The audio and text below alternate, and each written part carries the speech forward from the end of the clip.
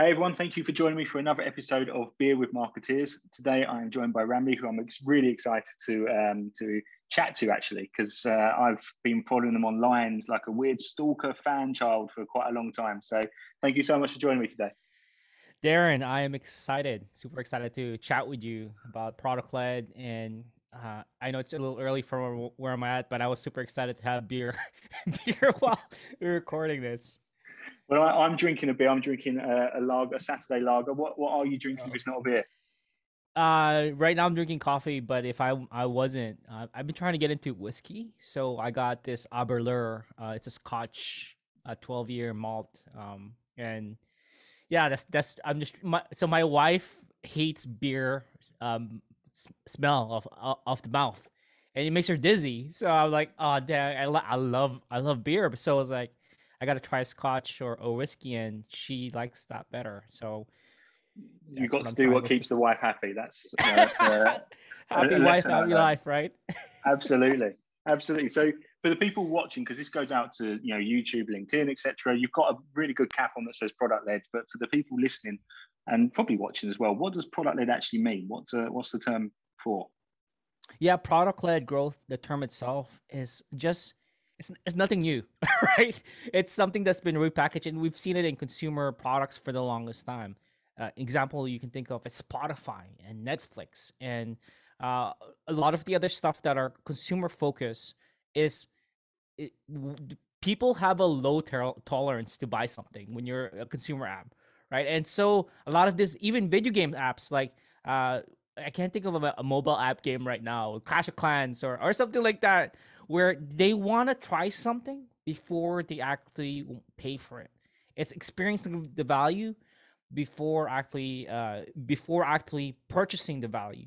And that movement is now moving slowly into the B2B, business to business world, where software is traditionally, looking at history, bought by talking to somebody in sales, and they force you to talk to somebody on the phone so that they can tell you the value of the product and show to you how amazing that is. They don't even get you to experience the product, and based on that conversation, you have to buy up front even before you purchase it. Very, very risky model, but it's worked for a long time if you have really great salespeople who know what they're doing, who know the product really well. But buyer mindset is changing, especially not just in the B2C world, but also in the B2B world, where we have so many tools right now.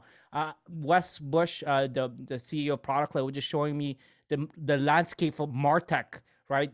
5 years ago it was like 500. Right now it's like 10, 20, 30,000 martech tools out there. People have the option, and if you don't give them the ability to purchase, to try something out before they buy it, to experience the value, they're probably going to keep googling until they find one that they can try. And large companies like HubSpot are moving towards this trend. Companies that we're working with, such as a Predictive Index and even Microsoft, these big companies are realizing, hey, this is a trend that is not going to slow down. People want to buy things differently, especially in the B2B software space. So that's what product led growth is essentially. It's this concept that how do we create a customer experience such that customers or buyers or users are trying the product, experiencing the value, and becoming wowed by the product and actually purchasing it after that. Which I find incredibly fascinating. And the reason why I know of you is because we're on that journey ourselves at Pager. We are that typical B2B business that have got the sales team. Right now it is request a demo on the website rather than try for free. And we're on that journey. When I first read Wes's book, actually, Product Led Growth, if you haven't read it, it's a fantastic book. I thought this is probably going to be a 3 month journey to get to where we want to be. We're now over a year, but we're nearly there. We're nearly there with the final Mm. pieces to make it so that people do hit that eureka moment, as you guys as you called it. I think you've got a book by that title, I Yep. believe. So yeah, the Yes. eureka moment. Over to you because you're the expert on the eureka moment.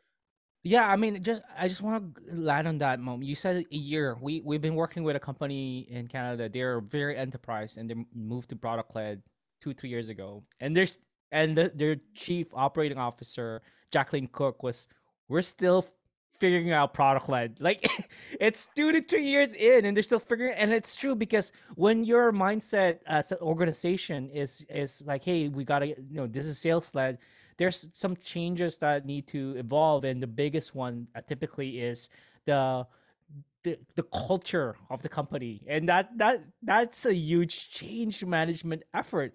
The first team that gets scared when they hear product led is a sales team. What are we gonna lose our job? Are we gonna lose our job?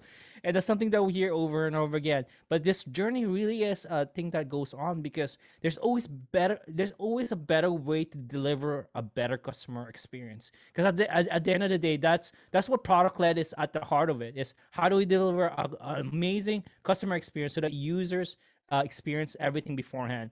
And a saying that Wes says a lot, and this is like the mantra of product led in my opinion, is you want to set your customer experience up so that your user success becomes your success. So your revenue and your pricing and your design and everything, your product, your customer success really become you get paid when the user is successful. If the users are not successful, then you don't get paid, and that's a scary thing on its own. So I mean, it's definitely a journey, and it's not going to stop for you guys, as we've seen with a lot of the companies. Yeah, and it's interesting because we've got a split in revenue reporting, right? You've got inbound, outbound. We've stopped using MQLs because I think that's just a foul way to do it. But we've already got that split between inbound and outbound. And we were talking about, what's the impact going to be? And obviously, as you said, it was the sales team that initially said, well, what does this mean for me? And ultimately, what I think it means for them is a slightly longer sales cycle for the outbound, but a hell of a lot more inbound. Because if you're dealing with somebody on an outbound and you're talking to them about the value of the product, you can throw into that mix, well, why don't you try it free for 10 days? Why don't you just try it? And what it's going to do is it's going to get your sales opportunity to either be slightly longer by 10 days or a hell of a lot shorter, because they're going to get to that eureka moment within 10 days. They've got a time limit on it already. So I'm really looking forward to that change internally anyway. And you guys have been hugely, hugely inspirational for that change. And I should say, I haven't paid you a single penny. This is all just stuff you put out completely for free. So thank you so much, number one. I mean, can you just add to that? Like, you're talking about this. I just talked to somebody last week, the CEO of Jebit, and we're gonna get this up on the Product Led podcast, our show. And they're targeting like big companies like Disney and Netflix, in which they create like this quiz for their site, and their outbound sales cycle is 3 to 6 months. So they last year they released this freemium product that the CEO based out of Boston. They're like, HubSpot is doing this. The guys from OpenView Partners, they're the one who coined the term product-led growth. We're preaching about this. He's read Wes's product-led growth book, and like he saw the writing on the wall. So like, we got to do freemium. We're also going to get a lunch eaten. They released this freemium, I think November, and something happened in 6 months later, where there was somebody who signs up on Friday. They spent 20 to 30 hours like designing their own quiz for their site for lead gen. Monday, they book a call with the salesperson. The salesperson gets their call, and they're like, okay, this is gonna be a small fish. The guy signs up for a $10,000 a month contract in 4 days, and the sales team were like, this is amazing. This is the magic that happens. Is that there's a myth that people who want to try it don't have the budget. And the thing is, even people with big budgets, one of their riskiest thing in their mind is, will this work for my business? Will I get fired if I pay for this and it doesn't work out? And I just get excited about that story. It showed like the whole system got really excited. Like, we need to double down on, like, you guys need to get us more signups to try this, because what took us 3 to 6 months, you guys did it in 4 days with this product-led self-serve motion. So I mean, that's the possibility if you get some of the pieces right, like you're talking about the Eureka, the onboarding, the experience is really critical, and the top of the funnel with marketing, trying to get more people to sign up for the free user. So that's what I get excited about, and I'm excited for you guys with your journey with product led, because that's what we've seen with other companies. Sales cycles are shorter, and CAC has definitely improved. Which is incredible. And that relationship between sales and marketing you just described. So sales actually going to marketing saying, we need more of this, we need more of that. if you look at other companies that are sales led, normally there's a bit of friction between the two. Do you think product led brings people closer together in terms of marketing and sales? 100%, and that's what I'm seeing. Like one of the things that we've seen, Wes and I have seen with product-led companies that is doing this well, it has to be cross-functional. It really can't like if it's not if it's siloed, what happens is that the customer experience becomes fragmented. Imagine if like it's like running a relay race, and every point that the baton is passed is an opportunity for somebody to drop the ball. And really, like if you want to create that seamless experience, you need to start off cross functionally. And I mean, going back to the example with Java, and this is something we've seen actually, is companies that are moving from sales led to product led.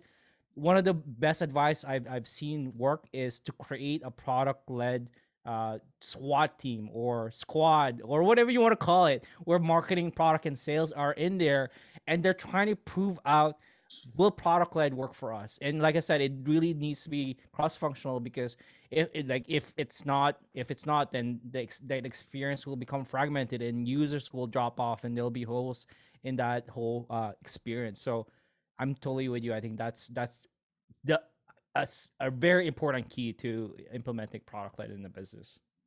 Incredible. Can I take you a step back before product led? How did you end up where you are now? What's your sort of career path? How did you get started? Yeah, I mean, I've been in SaaS marketing for 10, 15 years, and I love marketing. And what happened is I got into consulting and leading teams, VC backed companies in San Francisco, New York, and Toronto. And one of the things that I see that I was doing was, I didn't call it product led companies yet. Then I was just there to get free users and trial users. That was my job. Like, Ramley, get us more users, and I did. I got them more users. They're happy. I looked at the data. I was looking at the data. It's like, yeah, they're happy I'm getting users, but I wanted to see, are they actually sticking around? I looked at the data and I realized they're they're actually not.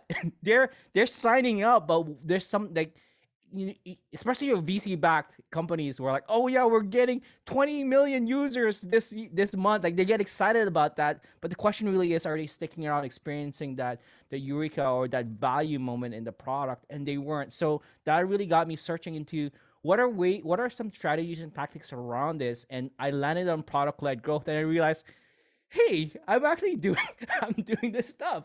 I'm doing like we're talking like this is a product led company. I didn't even realize it. I just thought it was a company that has a free free account. And I mean, that's when I really got connected with Wes Bush. We were both actually alumni from the same school, different years, but he reached out and he was also consulting at that time. And I guess that's how I got into the whole product led growth world.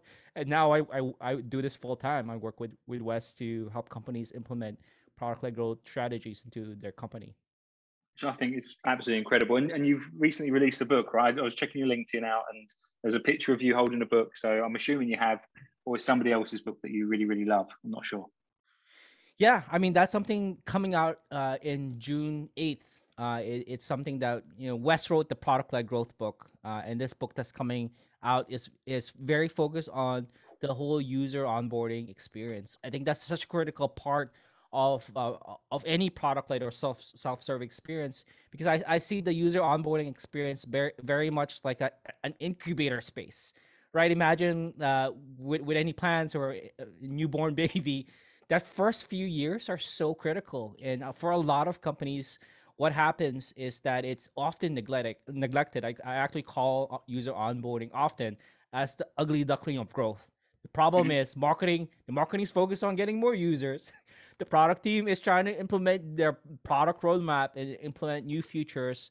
Sales is trying to go pursue new leads. Customer success is trying to field people who are helping out. And what happens is this middle ground called the user onboarding experience is often neglected. And I have data from Profitwell that it's actually a big, getting that right can improve your retention by 2 to 3 times. Even your revenue multipliers has such an impact on it. So we wrote this whole book with a process that we help out companies with called the Eureka Framework. And it's, like I said, it's coming out very soon, June 8th.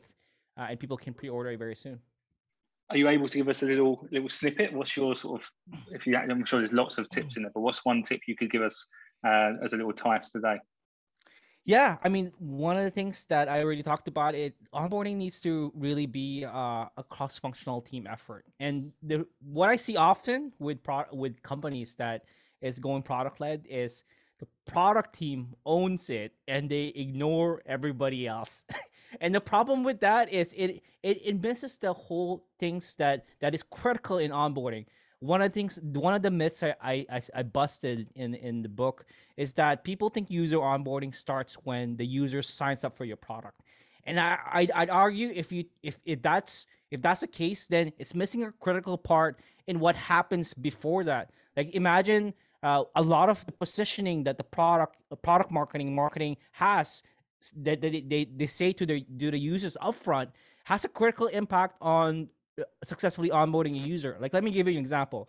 Imagine if you went to a site or you see an ad and the the messaging is totally off and you think that it's a bookkeeping tool that you're signing up for. You sign up for it, you put in your name, Darren, you put in your email, Darren at your email, and then you put in your password and you get into the tool and you're like, this is not a bookkeeping tool. This is a project management tool. Like imagine how successful would the product team be in onboarding you as a successfully onboarded user? Very unlikely. And the point here is the positioning and the messaging and all that stuff that happens in the very beginning has a critical impact on successfully onboarding users. And it needs, if there is a disconnect with how users are onboarded from the very first touch point all the way to that they become a happy paying customer, then it's going to be very, very hard if the whole team is not working together, from marketing who is crafting messaging in the email and the landing pages, to product who is designing in-app experiences, to customer success who is figuring out what kind of problems are the people facing and can we design teaching educational tools to help them achieve that, to sales, to identifying who might be ready for a conversation with the sales team. Maybe there are some users who sign up and they actually want to talk to sales. They're like raising up their hands and like, hey, I need help with this. Can you help me sell your tool up to my manager? Like that kind of that seamless experience needs to be cross functional, like what we talked about before, but even more so with onboarding, because it is the incubation ground for new users to become really successful and become lifelong customers. I completely agree. And in the UK, I don't know if this is the case in the US, but we've seen quite a rise in RevOps, revenue operations, Mm. and them being responsible for the processes across the business. Do you think that product led leads nicely into having a RevOps team that oversee all of those cross-functional activities, or would you have it reporting somewhere else? I love ops. I love ops because like even from our team, I call ops the director of ops we have right now is the glue that holds every team together, right? Like I think you're right. RevOps, adding a RevOps team can help. It, like I said, it really depends on your org, but that is one way to create that seamless experience, is have like a team who manages that. But like I said, it depends on different companies. Like I've seen, like for example, with Drift. Drift is this in-app messaging chatbot tool, and the product team pretty much owns the whole experience. So they pull in everybody from different teams. I've seen in Facebook, their growth team is the one that owns that whole seamless experience. And another company that we talked to, Jungle Scout, it's actually the marketing team that owns that whole onboarding experience. So once again, it really depends. As long as they're that RevOps or product or marketing team, they're making sure that they're pulling everybody in together and like working hard to make sure that experience doesn't have any holes, or that that whole experience is very seamless for new users. Amazing. And I guess one of the reasons for people wanting to try products right now rather than commit to 12, 24, 36, whatever it may be, contracts, is that the whole world's been changed over the last year, right? We can't ignore the fact that COVID-19 has affected businesses in lots of different ways. How do you think product led can help businesses recover from COVID-19? And have you seen that yourself in the advisory work you're doing? Yeah, I mean, I asked this question to Patrick Campbell. He's the CEO of Profitwell, and he loves data. He's a data nerd, and he said the companies that will win in this pandemic are the ones that hold on to their users the most. And that means that, so his advice to me and to the companies that we were working with is offering a product led experience kind of helps you adjust your pricing based on the usage of the user. So if they're not using it right now because they have to pull back, then I think that's one thing that's beautiful with product led companies, is that, when you're not using a tool, you can like go to a lower tier. So, and that's not necessarily a bad thing, because another person I talked to, Kyle Poirier, he's like an amazing. He's a partner at OpenView. Once again, they're the one that coined product led growth, and he said like somebody downgrading to a lower tier in pricing might not be a bad thing. It could be a seasonal thing. So when they're ready and business picks up, then they can move up to a higher pricing. So what happens now is, going back to what I said, their success becomes your success. So as their business adjusts to the pandemic, and their business goes, it decreases because of what's happening, they're paying you less. They haven't churned, but they're actually paying a little bit less just because of the what. But once the business picks up and they have the revenue to have the tool to use that, then they can reach back up to the top of the tier. And that's the beauty about having a usage based pricing. And I'm not the expert in that topic. If people who are listening it want to know more, look up Kyle Poirier, and in OpenView Partners blog, he writes detailed articles on usage based pricing, on how to find the value metric and tying your revenue and your pricing based on users usage of your particular tool. Amazing. And one thing I want to tap into, because you mentioned you were doing marketing before product led. Who looks after the marketing for product led themselves? Is it yourself? Is it, because it's fantastic, right? I'm in your ecosystem because of the value you put out, the fact that I deem you an authoritative figure in that space because of the books. I'm part of your Slack community. I'm part of your email newsletter. You guys have got it now, right, from the outside looking in. So who does your marketing, and what's your strategy there to acquire business, right, to acquire users for your own business? Right. I mean, Wes Bush created a great system, and I'm just expounding on that. Like some of the top of the funnel stuff that he's doing is the summit. Like that's been such a free, like the product led summit that we host, has been such a great top of the funnel, as well as the book is written, has like, it's kind of the entry point to product led as a company. And I've been kind of expounding on that lately with free events, and I'm writing a book as well. And one of the things that we've been thinking a lot about is, how do we apply product led growth to product led as a company? and we've tried a free trial model for a program, and we still have to pivot that. And one of the things that we're doing right now is a freemium model, where we have a free certificate program for product led fundamentals that anybody can sign up. Actually, you don't even have to provide us your. So that's the other thing. You can start the course without providing us a single email address. So that's like we're making that as frictionless as possible. We're trying to what is it? Drink our own champagne is a saying, or eat our own dog food. So I mean, that's the thing that we're thinking a lot about. Is for me, what I'm doing in terms of getting people into this world, into our company, is offering more free certificates. So there will be a free product onboarding certificate, and there'll be a free product led sales certificate, and very similar to what HubSpot did, where this inbound marketing certificate, and then now they have social media certificate. So they have the different certificate. So that's what I'm going to be doing. It's like kind of releasing more free certificates on productled.com. Amazing. And I'd love to see it. What role has LinkedIn played in that? Because you've got quite a big presence on LinkedIn. Yeah, I mean, in terms of LinkedIn, I love social media. I think that's, I mean, if we had to define our core competitive advantage, like it's something that Wes and I have been thinking a lot about. One of them is thought leadership. So I mean, that's part of it. Is like people seeing Wes and myself and other people who are in from product led, or who are part of our ecosystem, as a thought leader. And I mean, that's where LinkedIn and Twitter comes in.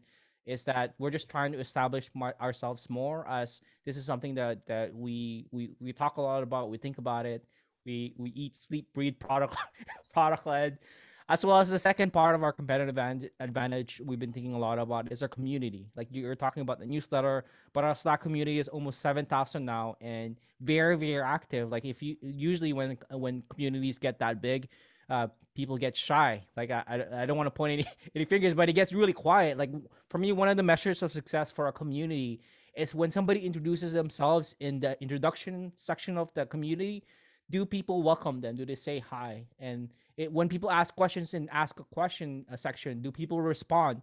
And that's something that I've been thinking a lot about, is how do we kind of encourage people to connect there as well, because that is another part of our core competitive advantage as a company, a Yeah, product and I've used the Q&A section, and people do respond. It's a fantastic community that you've got there. For people that want to join, how do they get in touch with you? Who do they follow, and how do they become part of the community? Yeah, I mean, they can just go to productled.com/community, or like everything I've talked about, from the free certificates to the blog and the videos and the community. You can find that all on productled.com. And if people want to reach out, they have questions. I'm also part of our brand we've been thinking a lot about is generosity and approachability. And if people have questions, send me an email. I'm blasting this out right now on your podcast, Ramli at productled.com. Please don't send spam. But yeah, I'm totally available. And also in that Slack community, Wes and I are very active. Like I've gotten DMs from folks. Just send me a DM on Slack, and Wes and I would be happy to reply back. Amazing. Well, thank you so much for your time today. And hopefully next time we're together, it's in person, having an actual beer, and there's no more pandemic. That's what I hope. Thank you so much. Thanks, Darren. I appreciate your time with us.